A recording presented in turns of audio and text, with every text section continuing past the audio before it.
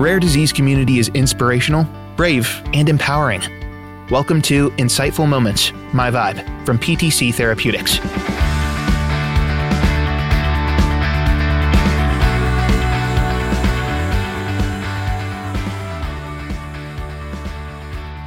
Hello everyone, and welcome back to PTC's Insightful Moments, My Vibe, where we're elevating the voices of people within the rare disease community to inspire, inform, and comfort. My name is Emily Heinz, and I'm the Global Clinical Patient Engagement Liaison at PTC Therapeutics. Recently, we attended the Friedreich's Ataxia Symposium, hosted by the Friedreich's Ataxia Research Alliance and the Children's Hospital of Philadelphia in King of Prussia, Pennsylvania. Here, I spoke to a number of people who are affected by Friedreich's ataxia. Friedreich's ataxia, or FA, is a rare, inherited, degenerative disease that damages the spinal cord, peripheral nerves, and the cerebellum, causing movement issues as well as other related symptoms. Today, we'll share some of the stories we heard, focusing on 4 guests in the FA community. We'll give these guests a platform to speak about their journeys with FA, the connection between physical and mental health, and so much more. We begin our conversation today with Jean, who was diagnosed with FA over 40 years ago. Back then, there was practically no emotional support for those who had been diagnosed, which influenced her decision to become a social worker later on. She also speaks about the connection between mental health and physical health, and about the importance of community.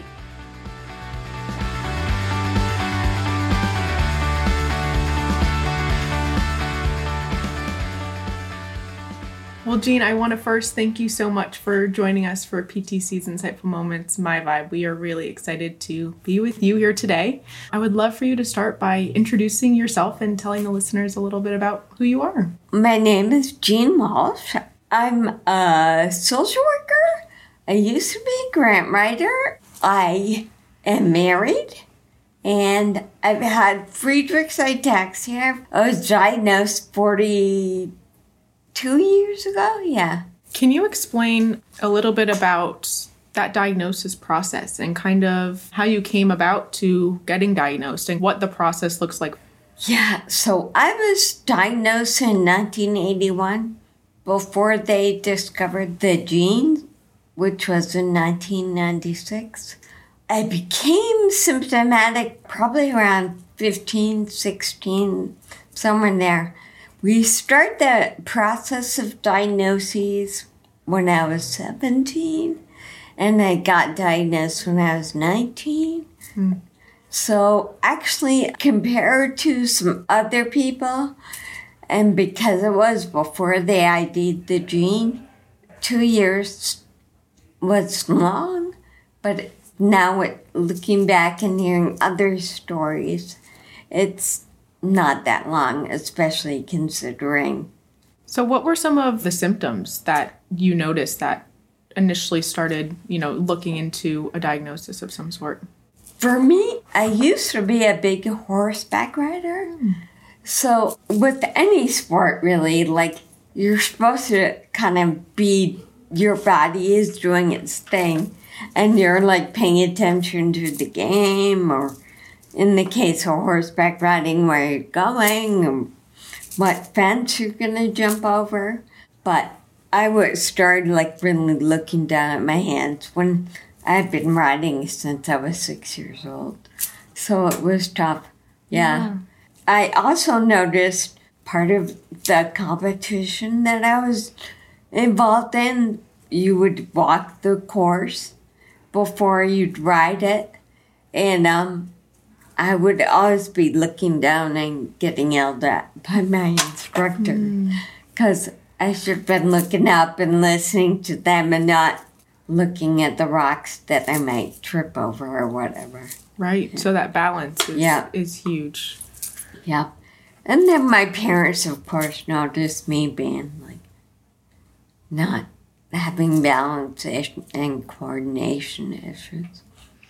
So then once you received that diagnosis, you had that confirmation that it was Friedreich's Friedreich's ataxia. What did life look like after that? Were there resources? Were there treatment options? What did that look like? Yeah. So first, I want to take one step back. The neurologist who diagnosed me, brilliant diagnostician, crappy bedside manner. So my hearing the diagnoses could be summed up in this list. Friedreich's ataxia, no cure, no treatment, get ready to die by 35 and use a wheelchair by 25. And, oh yeah, you should pay attention to your feet. I'm like, my feet? Who cares about my feet? I'm 19. I'm supposed to be doing things. Right. And then he had me leave the room, and he told my parents I'd probably be a substance abuser. Oh, my goodness. Which they didn't tell me till I was in my 30s. Wow. And most of what he said didn't come to pass. Mm-hmm. Wow. And there was nothing back then. They weren't recommending any kind of support emotionally, and I feel like that's huge, of course. That's part of why I wanted to become a social worker. My dad made me work out, but no one recommended that. He was just like, you keep moving. And he wasn't really sympathetic about how it was hard, but that's okay, because it really did help. Wow. Thanks so much for sharing and giving some perspective on kind of, what that process looked like. Being diagnosed then to hearing, I'm sure you're, connected in the community and hearing about a diagnosis now. How do you think the two differ with kind of where science has led us and where advancements has led us? How does that look? Yeah, I think because it's rare, it's still similar in that it's a big odyssey for people. Mm-hmm. What seems to really not be similar is when the doctor begins to recognize it, he can just do a blood test. When my doctors began to recognize it, they did nerve impulse tests, which I didn't have as much pain as people talk about, but they can be pretty painful. Yeah. And it wasn't so definitive, so it was definitely some kind of ataxia, but there were doctors questioning that it was Friedreich's.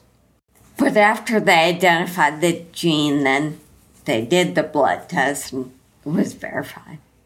Definitely Friedreich's. What does life look like today? Kind of give us a glimpse into what life looks like for you today, both in the context of FA and not. Yeah. My fatigue I've had FA for 42 years. So my fatigue has gotten a lot harder to deal with. So my days are basically work out, take care of my house a little bit, take care of, I'm not working, but I do a lot of volunteering, which is good. So I'm taking care of that. At least I'm using my brain a little bit. And yeah, taking care of this one, my service dog, Bundy. And by 4 o'clock, it's usually 4 o'clock, I hit a fatigue wall and I don't really get much done after that. Yeah. How would you explain the fatigue that you feel? How would you explain it to someone that might not really understand what that means in the FA context? It's just sometimes you just hit the wall and I don't know, you're too tired, you have brain fog, or at least I do. I have brain fog and I can't get a lot done. Mm-hmm. And also people think you can sleep it off. No, you cannot sleep it off. You can have a really awesome night's sleep and wake up and you're still fatigued. Yeah. Or you're still going to hit that wall at 4 p.m. even if you're feeling great. Yeah. If you're talking to a family of someone who is just diagnosed with FA, what are some things that you would say to them or some advice that you would give them? I definitely this is a cool time for FA. Not that I don't want it for young people, I totally do. But I'm jealous of them that they're probably going to, they're not going to have to live their whole life with FA. So that is what I would say. It's such a hopeful time. We have a treatment now. So, and the other really important thing is, just be a part of the community. I often talk to a lot of parents of teenagers, and sometimes your teen does not want to have anything to do with the community, which I totally understand, but that doesn't mean mom and dad and any siblings can have to not be part. They can definitely be a part. Mm-hmm. And then when the teen is ready, they can be part. Right. At what point did you find your community, and what did that look like? Did you go out looking for that sense of community? Were those resources provided to you? What did that look like? Yeah, the resource, nothing. No. That resource definitely was not provided to me. How I really started getting involved was I think they were editing the Ataxia. And I was writing little sentences that they put on social media. It's kind of inexplicable, but it's just when you have FA, or I'm sure any other rare disease where people really don't know what the heck you're talking about, and you're trying to explain to them what the disease is about. And when you find their community and you don't have to explain it, it's the best feeling. Yeah, we've heard that a lot of. You could kind of skip that introduction of, I have FA and this is what it is. You jump right over that and you just get into learning and connecting and sharing resources, which I think is invaluable. It's so important. You spoke earlier about your neurologist. Can you give listeners some insight as to what other specialists you might see? Is it just a neurologist? Is there anybody else that's a part of your care team that you see? Yeah. So Friedreich's ataxia is metabolic in nature.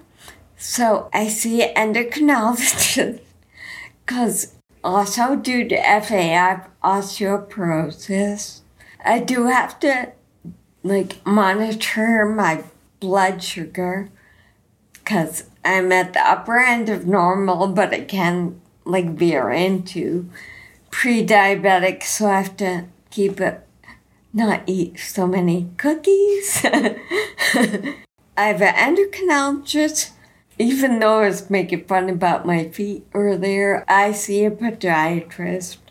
I have I'm kind of struggling with my primary care physician right now. You've probably heard this from other people, but it's just hard to find. I don't expect you to know everything about FA. I do expect you to look it up and find it out and talk to my neurologist about it. So I'm struggling finding that right person, but that's am I missing anyone? No, I think that's it for my team right now. Awesome. Yeah. Thanks for sharing, giving us a glimpse of, all the different doctors that, I'm sure you have to make appointments for and spend time seeing. So I feel like it gives an additional layer to everything that goes into living with FA. Yeah. Another question I wanted to ask you was, there was a way that you could kind of explain the FA community or the feelings that you have when you are at events like this. What are some things that come to mind?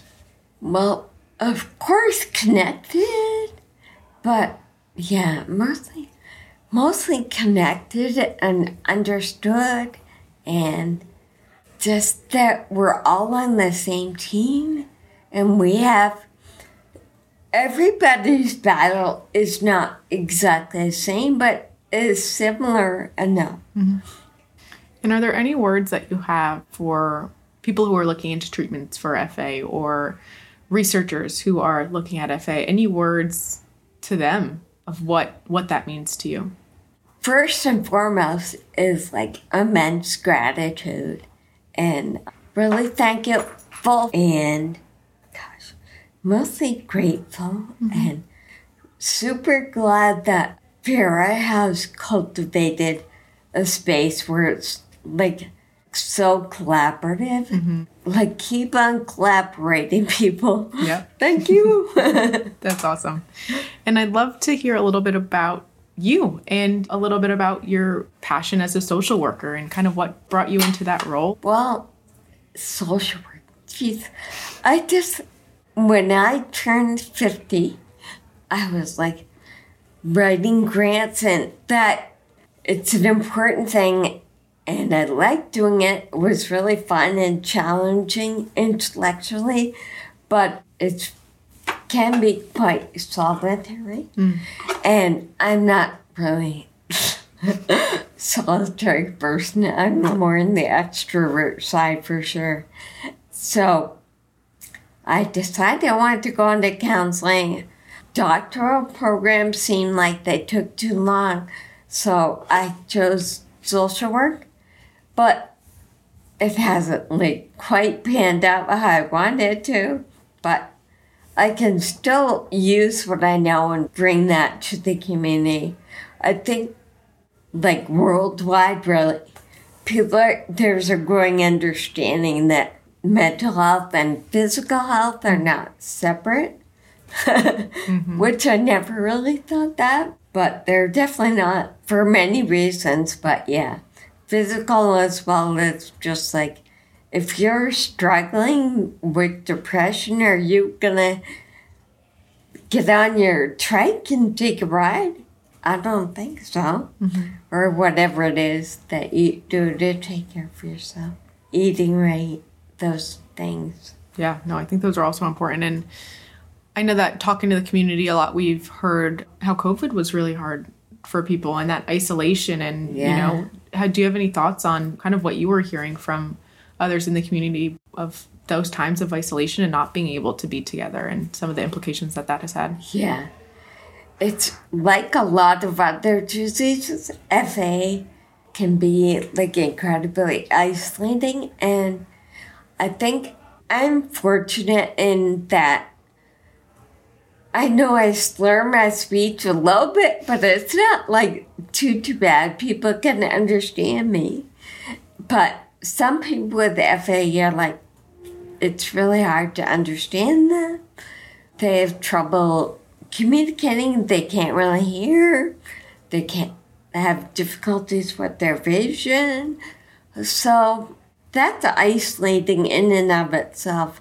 And having a rare disease that people don't really understand.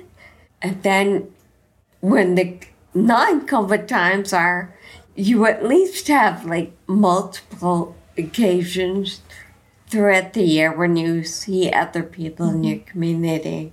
But it was tough not having that, yeah. Yeah, that's what we've heard. And people are so happy to be back in person and making those in-person connections and just really being intentional with that time that they have with one another because it is so important. Yeah, for sure. Well, Jean, is there anything that you feel like I didn't ask you that you want to share with our listeners? Is there anything that I might have missed that you want to share? I don't think that you missed it, but I did talk about my husband. Who is awesome. Tell us about him. Yeah, we've been married for 28 years. Oh, congratulations. Thank you. Yeah. I can be a little bit on the intense side, and he's more laid back than I am. And so I love that. And, I can be hard on myself, and he helps me back away from that. Yeah, it's nice when you have a rare disease to be able to be with someone who can just be there for you. Yeah, well, it sounds like you guys are a great team and you're lucky to have one another. Yeah. It really is. Yeah. That's beautiful. Well, Jean, thank you so much for taking the time out of your evening and spending it with us. It was so great learning about you and sharing some insights about FA. And, our goal is to share this and to spread awareness of FA. And I wish you the best of luck with everything in your future. Thank you. Thank you.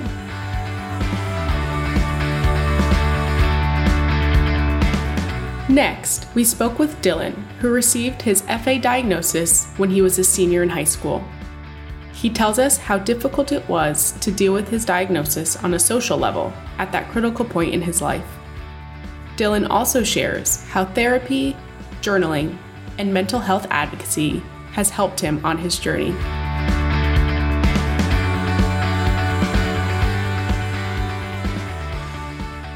First off, thank you, Dylan, for taking the time out of your evening to talk to us. Of course. We are so excited to have you on PTC's Insightful Moments, My Vibe podcast.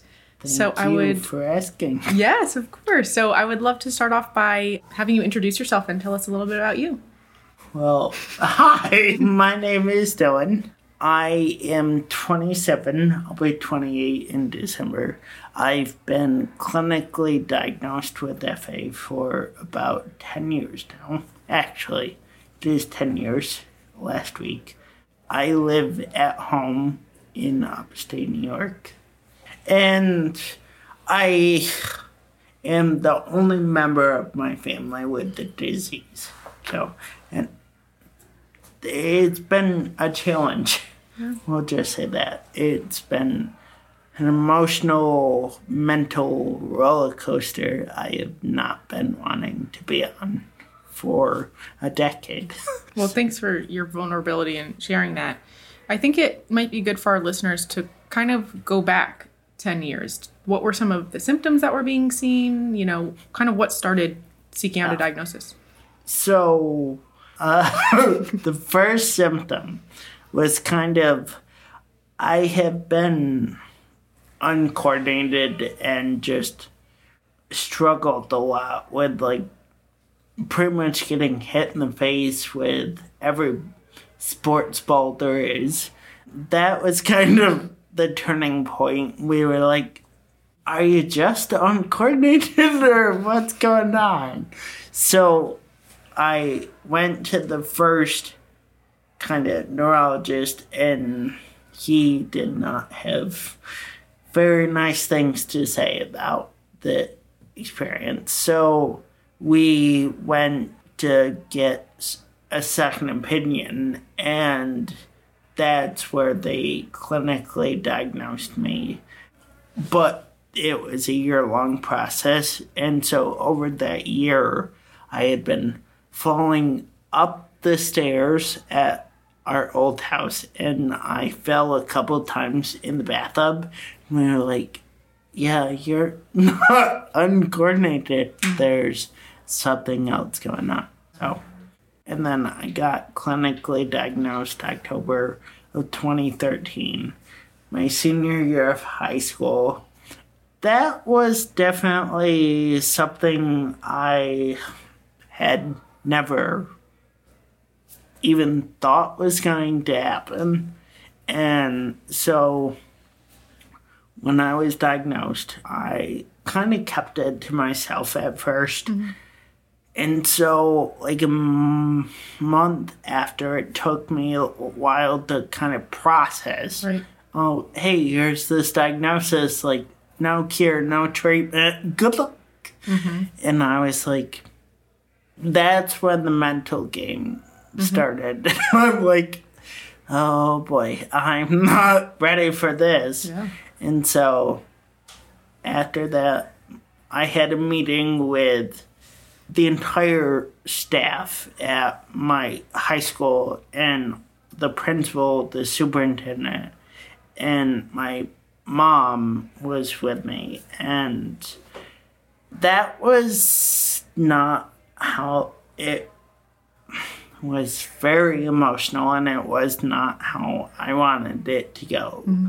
Granted, a lot of teachers were very accepting and opening doors for me and helping me with school because it was my senior year. But a lot of them kind of were a little disbelief, and so was I. And after the meeting, they asked me if I wanted to tell anyone else or what I wanted to do, what the course was to go. And I honestly kind of felt that I didn't want to overwhelm everyone with everything, but I knew that the symptoms were going to happen quickly. So I was like, I fought with myself for like 2 weeks because I'm like, what do I do? So there were a couple of teachers who were open to the idea of sitting in with me, and I told my entire class what was going on. That was one of the hardest things I had to do, because not only did I have to bring a level of vulnerability, I had to trust these people that they weren't going to turn and use it against me. Granted, that thought sadly changed after graduation, and unfortunately that's kind of the course for people 17, 18, 16 years old, and I unfortunately don't really talk to a lot of those friends from high school anymore, and that's kind of been one of the hardest things I've dealt with the diagnosis, is the loss of family and friends that just can't deal with it because it's constantly changing, and it's always in one thing after another and a new thing, and it's not something I would wish for any enemy or like anyone in general, because it's just mentally and emotionally and physically, it's exhausting. When you meet people now, has that perception changed of like when you bring up FA, or if you bring up, or how you bring it up? What does that look like now? It's like over the course of the past decade, it's definitely changed. It's been good and bad. Honestly, that's something that's like not talked about, is because the community itself is wonderful. Everyone knows who each other are, thanks to social media, but ultimately, we are all different people. We all have different points that we're trying to get across. We all have different symptoms. And I get that from a research standpoint.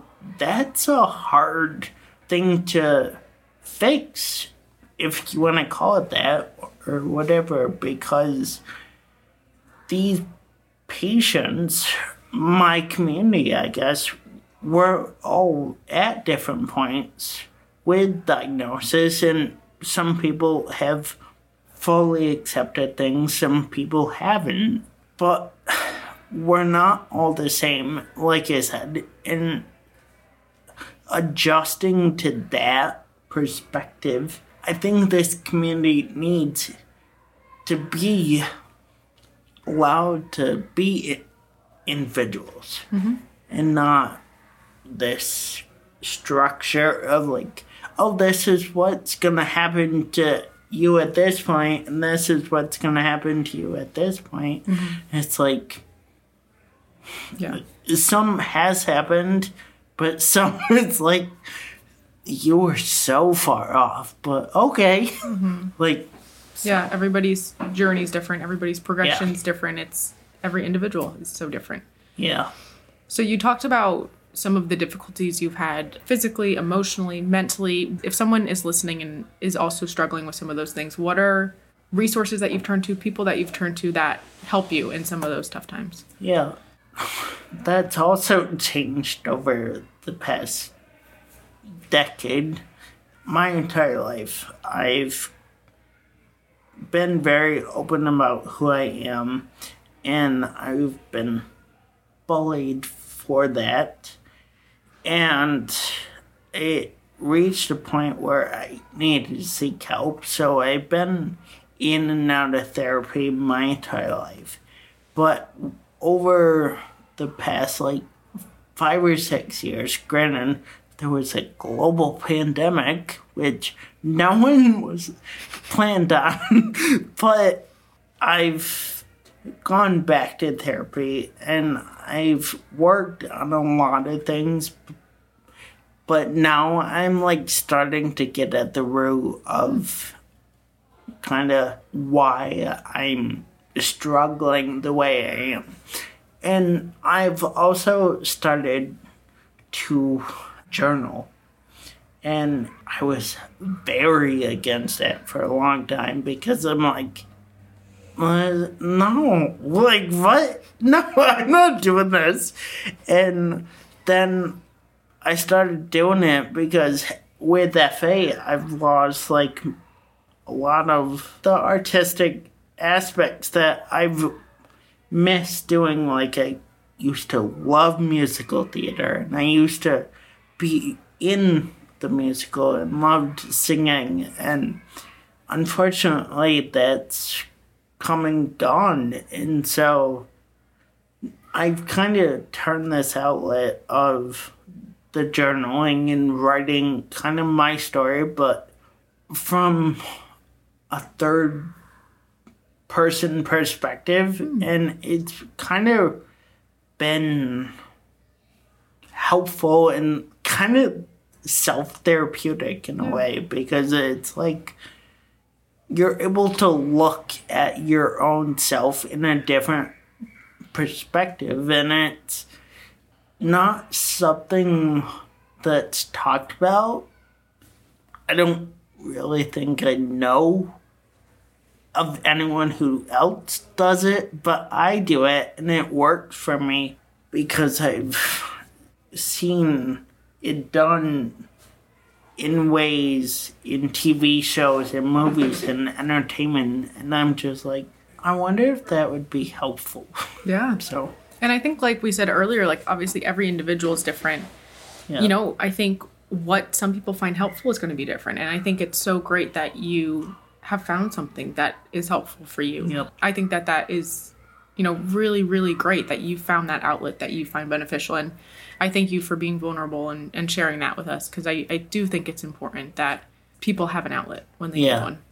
It is taking me some time, but it's not like it happened overnight where I was oh, I need to change something. Let's do this. Yeah. It was something that I was struggling with for at least the past 7 or 8 years. And then when the pandemic hit, I was just yeah, okay, maybe it's time to figure some stuff out, because I was able to self-reflect, and I was no one's going anywhere, so we might as well do something. Yeah, exactly.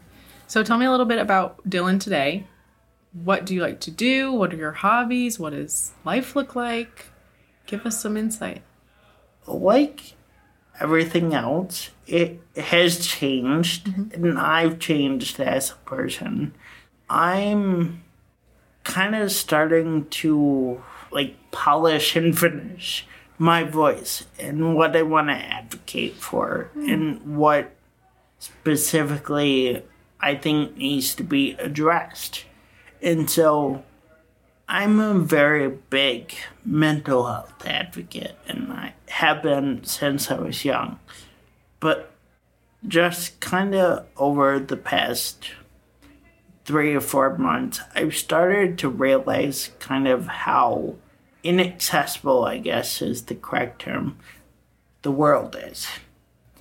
And kind of how we have these standards that aren't built with disabled, let alone rare disabled patients or people around the globe. And I'm just like, that's like my mission, is like to make the world so much more accessible for so many people. Mm-hmm. And I know it's not going to happen overnight. And I know one voice won't change anything, but it could potentially lead to conversations. Mm-hmm. So that's kind of who I am now. There's also a part of me that's wanting to kind of either launch my own podcast focused on how inaccessible the world is and what needs to change. And I think that would do really good. So nobody steal my ideas, please. But then I'm also thinking about writing either a book or going back to school, which no one really knows about. But I kind of want to go back to school to become a TV and film writer. Because I think that Hollywood in general kind of needs to get a little bit more inclusive when it comes to people with disabilities and telling those stories, because not all the world is beautiful women and shirtless men. Yeah. That's not the world we live in. It's definitely entertaining, but it's not the answer. Well, it sounds like you have some really good ideas, and I know that whatever you decide, you're going to be great at. And I love that you're, using your experience and your voice, to hopefully make a positive impact in the future, which is really inspirational. So thanks for sharing. You're going to do some great things. Thank you for asking. Yes, of course. Tell me about something that FA has taught you. That's a good question. FA's taught me a lot, but deep down, I think FA has kind of made me focus myself on acceptance. And it's kind of taught me that, yes, this horrible thing is happening to me and a lot of other people that I've met, and I can accept it, but ultimately is the world ready to accept that? And if not, what can we change to make it better? Mm-hmm. So ultimately, that's the thing that's mostly made me personally realize what FA means to me. Love that. Is there anything that you feel like I didn't ask you or that you want to share, or any parts that maybe I left out? No, I think without getting too deep into everything that's happened, I think that's kind of the most important kind of overall summary of who Dylan is and how this past decade has gone for me with FA. So. Well, I might be biased, but I think Dylan's pretty awesome. Thank you. You're welcome. So thank you so much for joining me and talking to me and sharing your story, and wish you the best of luck with what sounds like a very exciting future. Thank you. I hope it is as well. Finally, we're going to hear from two sisters in the FA community, Dragana, who has FA, and Slavica, who is here to support her sister. Dragana and Slavica live in Croatia, and Dragana tells us how a lack of medical information left her fearful following her diagnosis. Dragana dealt with this by going online to learn more. They both share how being at this event has helped their fear by connecting them to the community. First, here's Dragana.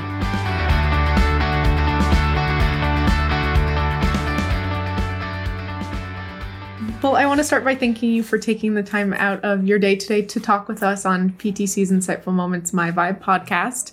I'd love to just start by having you introduce yourself and telling us a little bit about you. You're welcome. It's my pleasure to meet you and to be here, and that you give me an opportunity to say something about myself. So my name is Dragana and I'm 33 years old and I come from Croatia. And the reason because I'm here is about my rare disease is Friedreich Ataxia. It's a genetic and progressive illness. So we are here to find out something more. Well, we are so glad that you're here all the way from Croatia and hoping that you learn a ton this weekend and are able to go home with some new connections and some new information. So tell me a little bit about, even before your diagnosis, what are some things that you were noticing that kind of made you want to seek out a diagnosis? So for all my life, I have been a little bit clumsy. And I was practicing dance, like majorette dance, and everything was fine. I think till 25 years old when I had. So then something started to bother me. I was a little bit more clumsier and a little bit more insecure in things what I do. So it was something strange for me, and I thought maybe I was tired from the work or from the college or daily, usually what I do. So I didn't notice anything till the last 5 years. It was really hard for me to walk, let's say a line or a hand, in a hand I was carrying a glass of water and it always was spilled something from it. So then we tried to find out what was my problem, because it was not just I'm tired, it was something else. So 2 years ago, I made a genetic test and the result came as the illness for Friedreich Ataxia. Yeah. And that day when you received that diagnosis, do you kind of remember some of those feelings or your original thoughts or kind of what went through your mind? Yeah, so my husband and I were very scared. And I think we cried about 2 weeks in a row till this wasn't too clear to us that, okay, now we have the name of the illness, so next we can fight against that and we can see how we can beat the illness. Yeah. So wow, we've definitely heard a lot that it takes some processing time, and you have to take that time to really let that sink in, and then like you said, figure out your next steps. And we were just searching on the internet about it, and in Croatia you don't have so much information, so everything was outside from America. I was seeing some symposiums about the illness, so we can understand what will happen or maybe not happen, because it's individual for every person. So we don't know what to expect, but we focused on the good things that I have a later onset, and I practiced a lot when I was younger. So that keeps me still in form, let's say it like that. Yeah. Yeah. And how important is it to you to be able to continue to walk and to have that balance? And, how important is that for you to keep going and for that to keep being your future? It's a big importance, because I've learned to help other people to do something, and I don't like to be dependent about somebody. Oh, can you give me a plate? Can you give me a glass of water? I want to do it by myself while I still can. So I think the best way is just to stay focused on myself and one thing at a time, what I can do, so I can do by myself only. Not asking everything to be served on a plate and on the table. So yeah. If you were talking to a family of someone in Croatia, like you said, there's not a lot of information or people that you know of. If you were talking to parents of someone's child or an individual who's just diagnosed with FA, what would you say to them? Actually, I've spoke to them, and the kid, which also has FA, they are a little bit close with meeting the little guy with me, because they don't want to show him what you can expect from the disease in the future. So they are a little bit, I would say, protective with him. Yeah. But they like to exchange the experiences with me. How can I do this? How can I do that? What's the best way to find the focus on make something with the exercise or everything. So also I have a cousin which has the same disease, but when I ask her something to tell me about it, because she has it a long time ago, she is really closed person, so she doesn't want to talk about it. Or even her family, they keep it inside the family for a long time, and we didn't know what's wrong with my cousin. So maybe if they say it earlier, then we could do something about it in the first phase of that illness, not now at the end when the illness taken her. We've heard that a lot, that a lot of different families deal with it different ways. Some are, we're not going to talk about it, we're just going to kind of deal with it internally, where others are open to sharing. And so you're here from Croatia at a FARA conference. Tell me how you learned about FARA and what made you want to come all this way for this event. So, like I said, my husband and I made a lot of Google search about everything and about symposiums. And now you have Facebook, Instagram, and everything is available on the net, so you can see the peoples, the companies, the doctors, and everything. So it is the good thing, because 20 years ago nothing from this part didn't exist. So you couldn't reach any information about that. Only if you travel, but you don't know where you can go and travel and ask somebody about that. So it's a good way. That's really great. You talked a little bit about, being online and, social media and learning about, a lot about FA and some of the companies that are doing research to find treatments for FA. So how does that make you feel when you see different companies researching FA and, working really hard to look for treatments for it? How does that make you feel?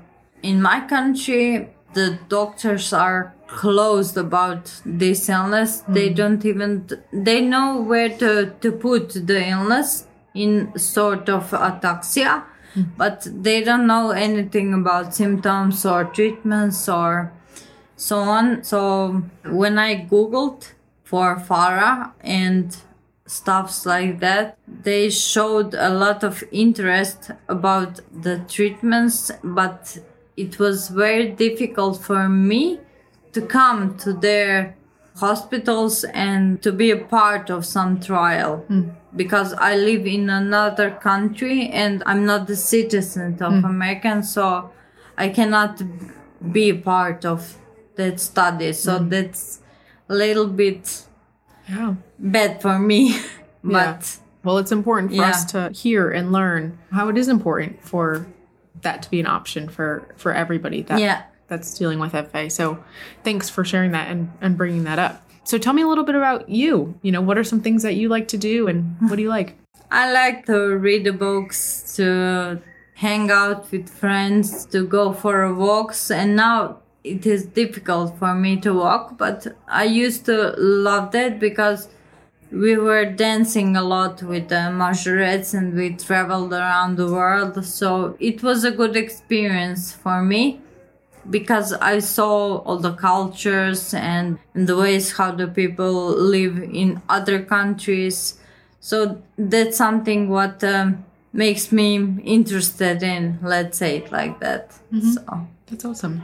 yeah. Is there anything that you feel like I didn't ask you that you want to share, whether it be about FA or you or your experience here? Is there anything? Maybe the part work and Yeah. BL. So Yeah. I work at the reception in the hotel. Now I'm on the sick leave because I still don't know what will happen with me.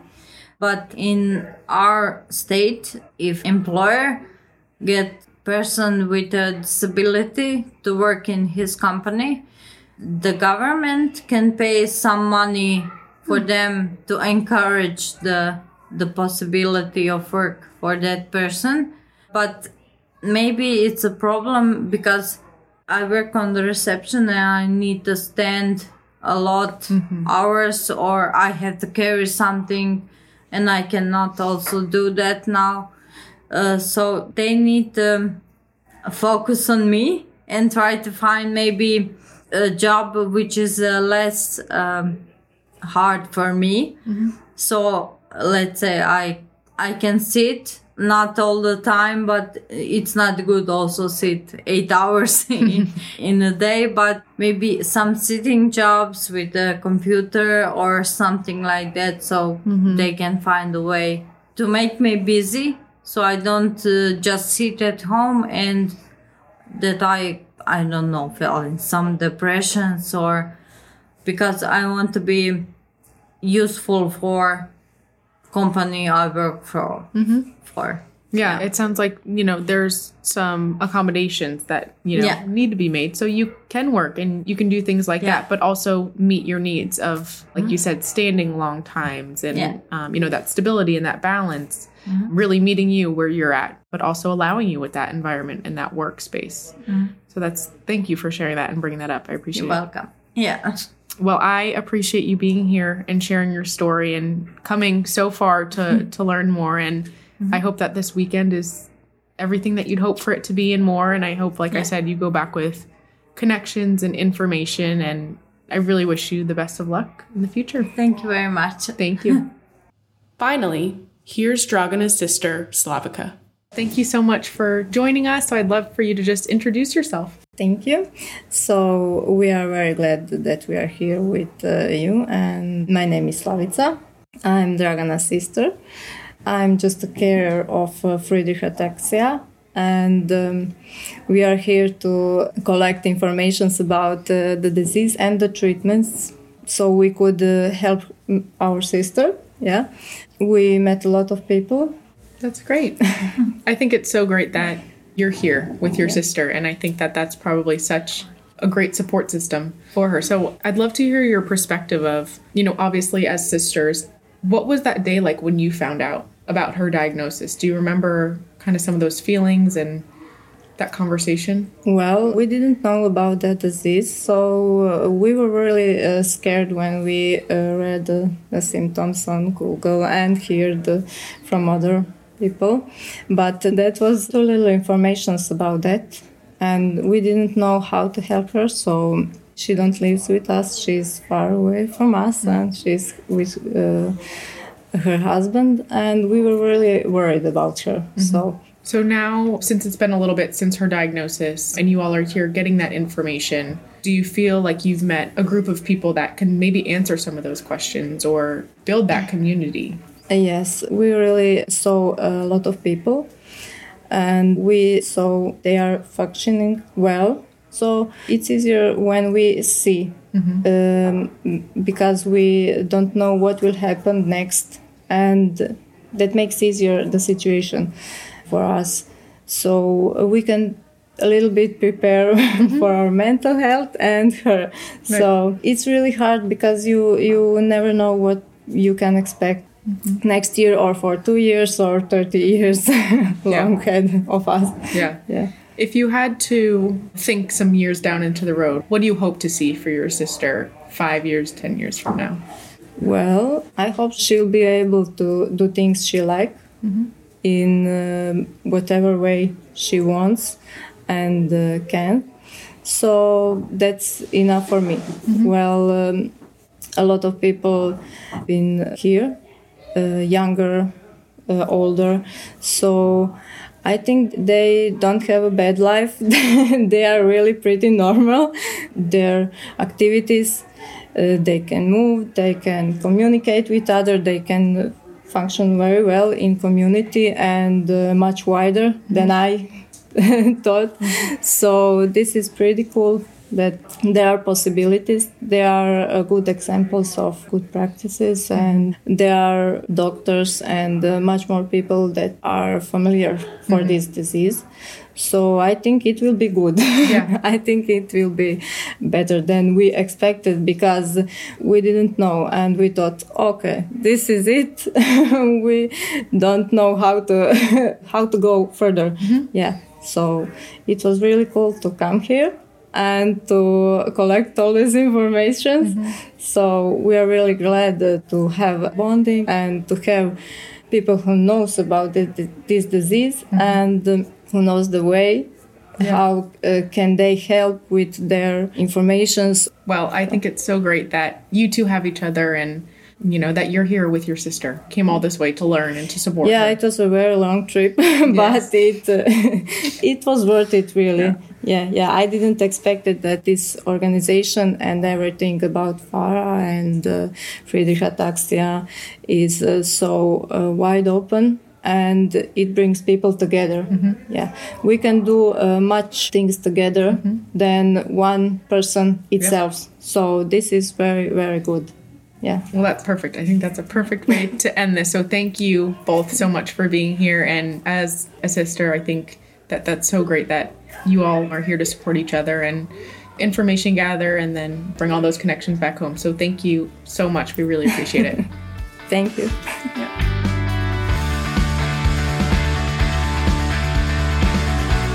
Thank you, everyone, for listening to this episode of Insightful Moments, My Vibe, and for supporting voices within the rare disease community. Thank you as well to everyone who shared their story on today's episode. Please visit our website at www.ptcinsightfulmoments.com for more stories and resources. If any of the stories resonated with you today, please let us know by leaving a review wherever you are listening or by sharing the show with a friend. I'm Emily Heinz, and this has been Insightful Moments My Vibe from PTC Therapeutics.